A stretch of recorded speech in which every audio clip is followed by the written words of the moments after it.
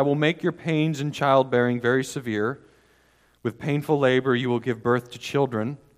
Your desire will be for your husband, and he will rule over you." To Adam, he said, "Because you listened to your wife and ate fruit from the tree about which I commanded you, you must not eat from it. Cursed is the ground because of you. Through painful toil you will eat food from it all the days of your life. It will produce thorns and thistles for you, and you will eat the plants of the field. By the sweat of your brow you will eat your food until you return to the ground, since from it you were taken. For dust you are, and to dust you will return." Father, we recognize our frailty. We recognize our mortality. And I pray, God, that in light of that, in our lives, we place an extreme emphasis on eternity. Bless your word. May it be multiplied in our hearts and lives. Give us eyes to see and understand. In Christ's name we pray. Amen. You spend 18 weeks training for a marathon only to develop a severe head cold 3 days before race day. You spend months planning and prepping for an outreach event in your local community, but it rains on that one day, and no one shows up, or even worse, it doesn't rain, the weather's beautiful, and still no one shows up. You spend years building your dream home only to be called elsewhere by your work or family once it's built. You spend 40 years of your life working for retirement. 6 months into retirement, you're diagnosed with cancer and you're given 2 years to live. You carry a baby to term, but give birth to a stillborn child. A drunk driver crosses the center line and plows into an oncoming car, killing all 3 college students, and of course, the drunk driver walks away unscathed. A 25-year-old man from South Philly wins a $1 million lottery ticket. A few days later, his body is found in the bushes alongside a quiet street. Together, these examples paint a rather frustrating picture of our existence. If you've lived a day in this world, you're acquainted with how frustrating life can be at times. Things rarely work out as they should, and when they do, it's only a matter of time until they don't, until something goes wrong. As Christians, we can be quick to discredit the frustrating elements in our lives by jumping too quickly to Romans 8:28. I'm not saying that's a bad thing, but we can do it too quickly and essentially live in denial about the frustration that we live in and time out. There are things in life that are inherently and categorically frustrating. Things in this world often feel futile. What's the point? Prior to mankind's fall into sin, the question of what's the point was what you call a non-question. It would be comparable to asking the question, is that bachelor married? No, he's a bachelor. Or can that blind woman see? The question itself refutes itself, doesn't it? And the same would be true for the question, what's the point? Prior to sin, prior to the curse, where futility or vanity did not exist. Pointlessness only entered life's equation after man's fall into sin.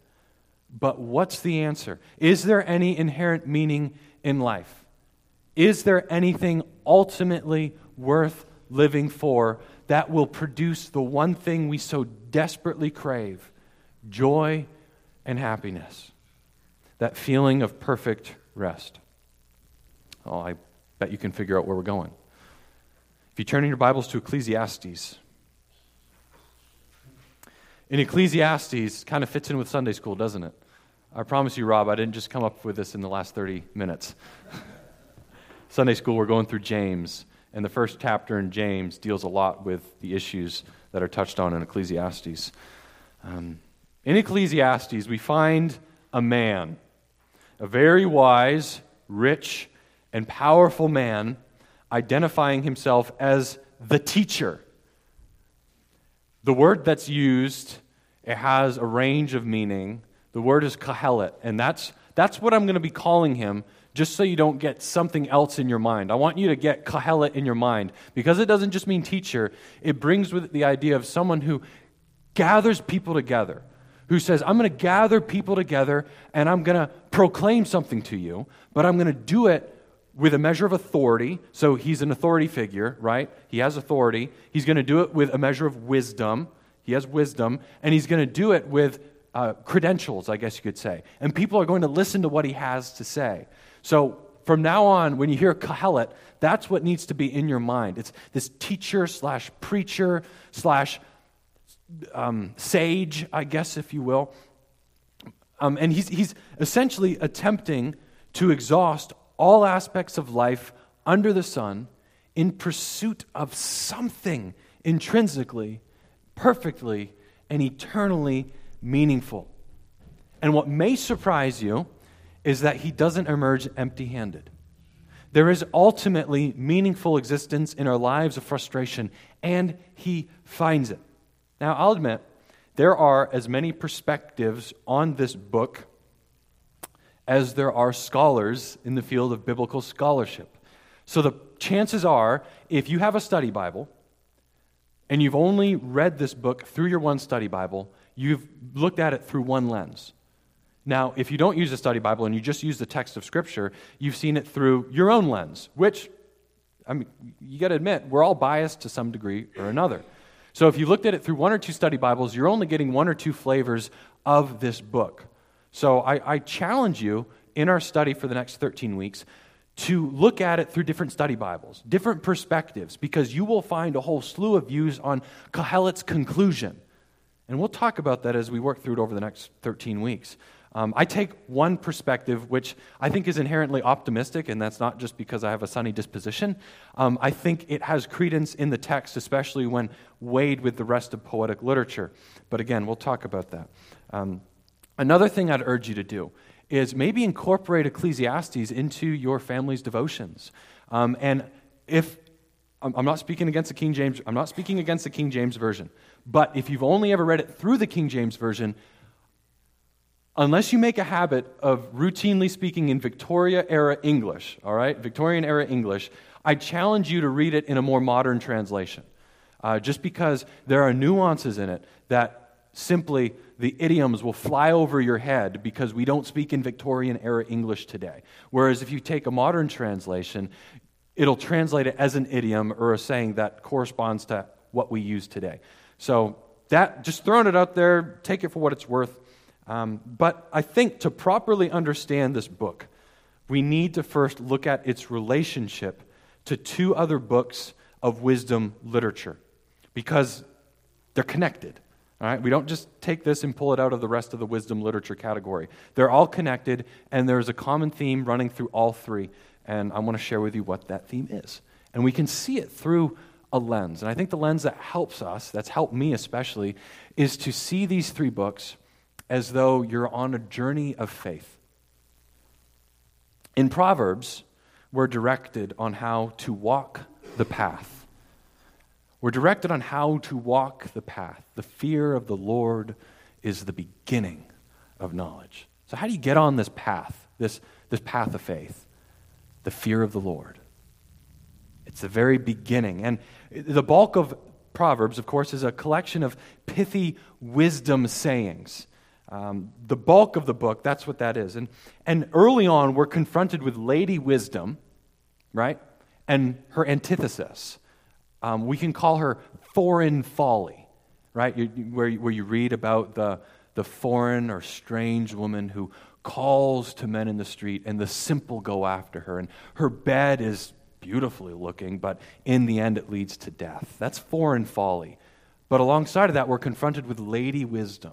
And all throughout the book of Proverbs, you have this back and forth, right? Where you have The wise man does this, but the fool does that. The wise man does this, but the fool does that. Foreign folly, she promises a bestial pleasure that often Lady Wisdom will choose to withhold for your own good, but it's still withholding something that is the forbidden fruit. We're told that pursuing Lady Wisdom will lead to life, and that falling for her opposite will inevitably lead to death. And there's really what you could call a battle throughout the book of Proverbs between the wise and the foolish. And if you've read it, you'll recognize the back and forth. Here's just an example. It's to one's honor to avoid strife, Lady Wisdom, but every fool is quick to quarrel, foreign folly. Wise, fool, which one will you be? Will you walk the path? Will you stay on the path of wisdom which leads to life, or will you get off the path and fall into foreign folly's snare and trap which leads to death? A cheerful heart is good medicine, but a crushed spirit dries up the bones. It's fitting then that in this back and forth battle throughout the book of Proverbs, we find in the final chapter one of the ladies emerging victoriously. Lady Wisdom. Now, this is a view I grew up holding to, and I've since, I don't want to say I've renounced it, but I've backpedaled away from it from a little bit when I was introduced to this other view, which seems to fit with more of the style of poetry, biblical poetry in particular. But most of us grew up looking at Proverbs 31 as, okay, ladies, this is what you need to be. This is what you need to be for your husbands. Proverbs 31, memorize this, okay? And if you're not going out early in the morning, going to the merchants and selling your wares and staying up late at night and sewing and knitting, if you're not doing all those things, you are not a virtuous woman. And I think, this isn't just me, that's an Americanized view of a text that was written 3,000 years ago. Because in the Jewish mindset, it wasn't so much, it was poetry, right? It's poetry. Poetry is designed to convey something while not at its core there's a kernel of truth. But the way it conveys it is done poetically to instill in you a vision of how all of this is painted to look. So you have a battle between foreign folly and Lady Wisdom, and who emerges as victorious in Proverbs 31? Lady Wisdom.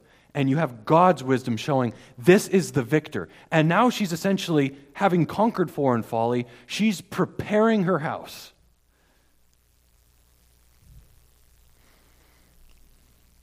And it fits with the position that this is located in the Jewish scriptures. You have the Jewish scriptures divided into three sections. The one is the ideal established. That's where the Torah is, the first 5 books of the Bible. Then there's the ideal lost. And you can imagine what that includes. The kings, the judges. And then the third part of the book of the Jewish scriptures is the ideal restored. And Proverbs is in that section, where it's essentially saying, this is the restoration. And you see that, I think, quite clearly in Proverbs 31. So Kohelet, teacher of Ecclesiastes, he agrees with Proverbs on one level. And I don't think he's being unorthodox, although some theologians think he is. The theme in Proverbs is the fear of the Lord. At the very beginning, you see the fear of the Lord is the beginning of knowledge. And those of you ladies who memorized Proverbs 31, you know that the second to last verse in the book of Proverbs is what? The woman who fears the Lord, she is to be praised. So you have that quite the focal point, right? Where it's like from beginning to the end, fear the Lord. That's the theme in the book of Proverbs. And the theme of Ecclesiastes is no different. Over and over, Kohelet communicates the need for all people to fear the Lord. He even concludes, fear the Lord and keep his commandments, for this applies to every person. Kohelet doesn't disagree with the theme of Proverbs. He simply says, I get what you're saying, Mr. Proverbs writer, but when I look at the world around me, things aren't quite as cut and dry or as black and white as you seem to make them appear. Well, considering this, Ecclesiastes and Job bear much in common. So keeping with the journey of faith metaphor, we can say that Proverbs is walking the path, and Job is something that we could call managing the dip or traversing the gorge. Again, the theme in Job is fear the Lord. This is almost undebatable because at the very center of the book, in Job 28, there is a whole chapter devoted to the idea. It's an interlude. It doesn't correspond with really the rest of the book, but it's at the focal point. So it's the idea of this is what the book is pointing to. And it's a journey of where is wisdom stored? What is wisdom? Where is it? How do we find it? Proverbs 20:28 concludes, the fear of the Lord, that is wisdom. And to shun evil is understanding. And Job paints a similar picture. Just as Proverbs had lady wisdom battling against foreign folly, so Job, this man who is perfect and upright, who did no wrong, and yet is tested by God in a horribly tremendous way. What does he never do? He never curses God. He maintains his fear of the Lord. But you have, just like that battle in Proverbs, Job has an adversary as well, the Satan. God's righteousness essentially is on the line should Job fail. Because remember what Satan did? He came to God and said, I've just been walking around, seeing what I can do. And God's like, have you considered my servant Job? He's perfect and upright, how he fears me and he turns away from evil. Have you considered him? And Satan was like, the only reason why he does that is because you've blessed him so much. Take that away, he'll curse you. And God says, all right, he's yours. And then that happens again, and Job loses everything except his wife and his life. And then he's cursed himself with painful boils and horrible, horrible situation. We don't know how long it lasts, but it seems to last for quite a while. And so you have this battle being fought. God has put forward his best candidate, Job, and Satan is there trying to throw everything he has at Job in an attempt to defeat God. Because if he can get Job to curse God and die, then that makes God a liar. And if God is a liar, then he is no God worth trusting. But he fails. Satan fails and he's not in the picture anymore because Job never curses God. And then Job is still left with a question. One of the questions that's raised over and over in the book is, what about the retribution principle? Which is, good things happen to good people, bad things happen to bad people. Job, essentially, if you've done bad, then bad things are going to happen. Bad things are happening, therefore you've done bad. And Job is like, no, I haven't done anything to earn this. I've done my offerings. I've done my sacrifices. It's not that he's sinless. It's just that he recognized that he had to offer sacrifices to cover for that sin. So he understood that. So he's like, there's nothing that I haven't atoned for on that front. I've done no wrong. So is the retribution principle valid? And will God fail in keeping his word? Well, we see the first part fall through, but what about the retribution principle? Well, if you remember, as the book continues, God comes to Job, right? And God says, who is this that speaks with words without knowledge? I love the King James at this point. Gird your loins like a man, for I will demand of thee, and you answer me. Where God comes to Job in a whirlwind and says, buddy, I got some questions for you. And he goes on this list of, where were you when I formed the seas, when I gave them their limits where they can't pass beyond this? Where were you? Can you see where snow comes from? Can you discern its whereabouts? And then God presents his next two warriors to fight him, Leviathan and Behemoth. So now God puts forward someone to stand against Job and says, Job, if you can face Leviathan and Behemoth, you're right. I'm wrong. What does Job do? He repents in dust and ashes.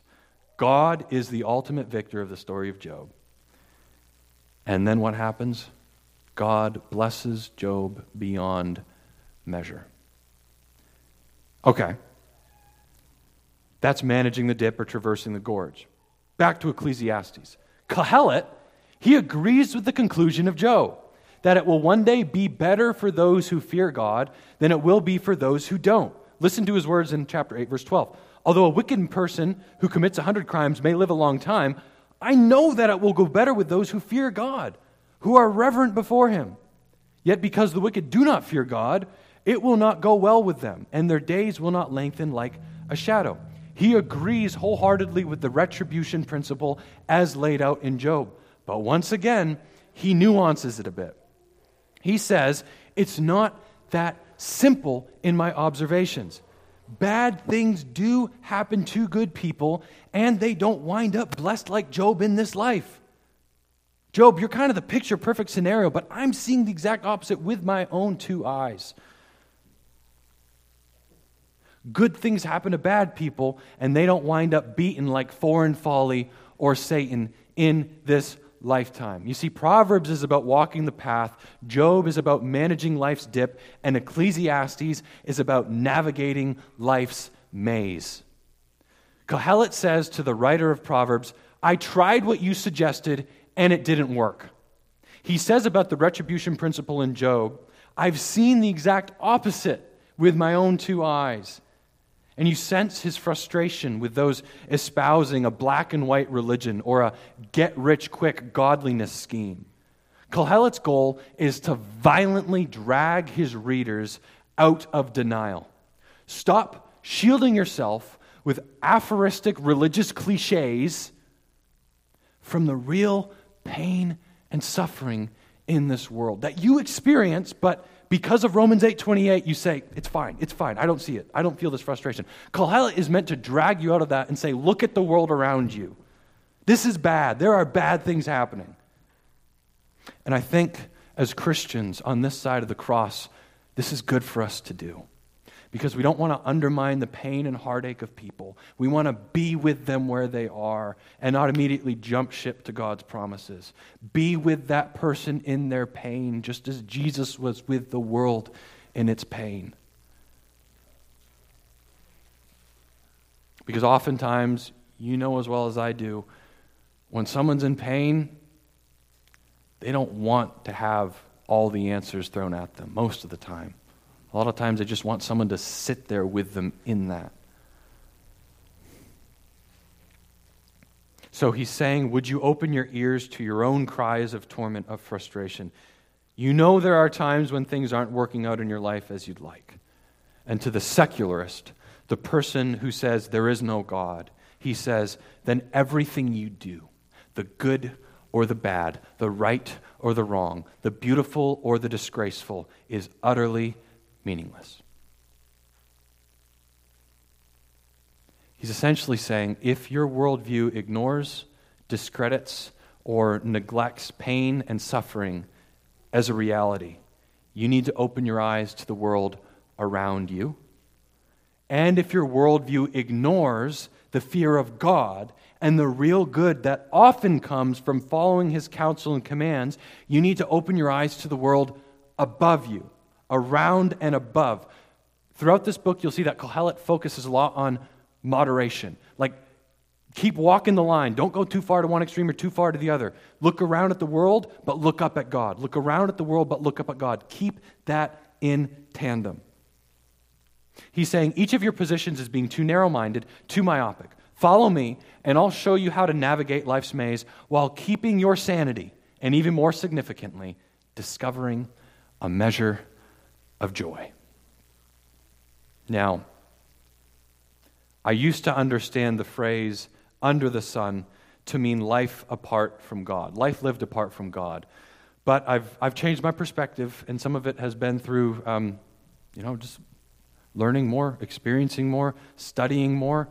And so I see it not so much as life apart from God. Rather, now I've come to see it as life in this fallen world.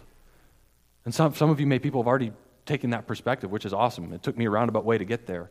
I always saw it as under the sun means if you're not a Christian, everything is meaningless. But there's always something in me that felt a little frustrated, like, well, even as Christians, we experience frustrations, and we don't see the full picture. So it doesn't quite jive.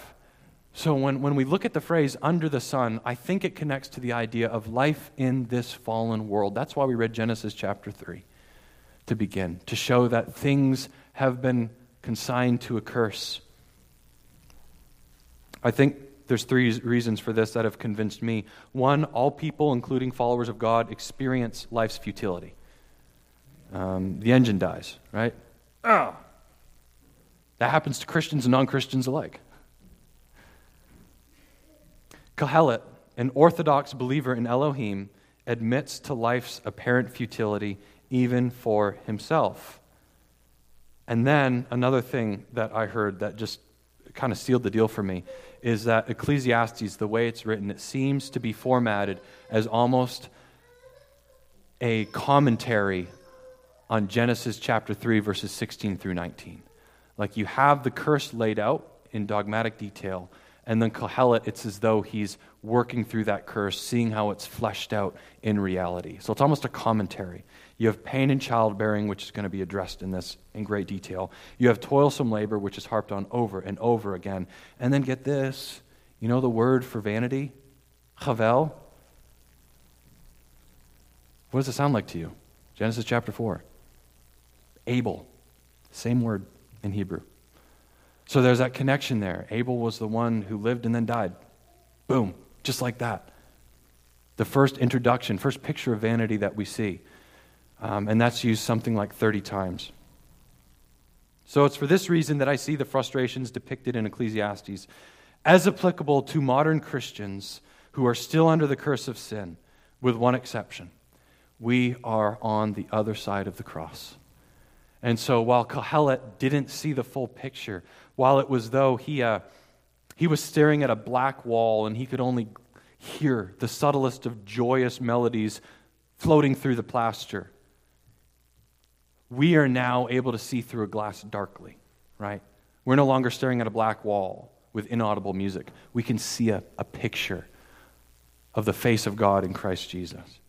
He invites each of us to examine the grungy, decaying wall more closely, recognizing that the closer we get to it and the worse it appears to us, the better chances we'll have of catching that momentary whisper of sweet melody emanating through the wall's ever-diminishing thickness. Ecclesiastes 10:19. You say, okay, Pastor, you say Kohelet is inherently orthodox. What do you do with this verse? A feast is made for laughter, wine makes life merry, and money is the answer for everything. We'll get to that, but in about 11 weeks. And I hope by then you'll see a picture that's painted in such a way. I hope I'm doing the book justice. This has revolutionized my perspective on the book, and I pray that in our study together, we come to see the joy that Kohelet says is at our fingertips if we just open our eyes to it. Well, we're not going to get into it today. I had more prepared, but we'll save that for next week. We'll get into chapter 1 next week, and our plan is to do one chapter a week, really just hit on the main points of each chapter, and then I hope that this is an encouragement and a blessing to you to see that joy is there to be had, and it doesn't have to be an empty joy. A real, eternal joy is offered by the hand of our wonderful and gracious God. Father, thank you so much for this time we could spend kind of in your word, kind of dancing around things. I pray that even still your word went forth in power in the few sections that we read and getting the overview of a few books in what you chose to preserve for us. I pray that this study is eye-opening to some people and that it's heart-moving and maybe life-changing, that you give us that joy that we're promised and that we focus on it because it is there. Help us now. Thank you for your Son's sacrifice and the memorial that we turn to now to remember that. We love you, and in Christ's name we pray. Amen.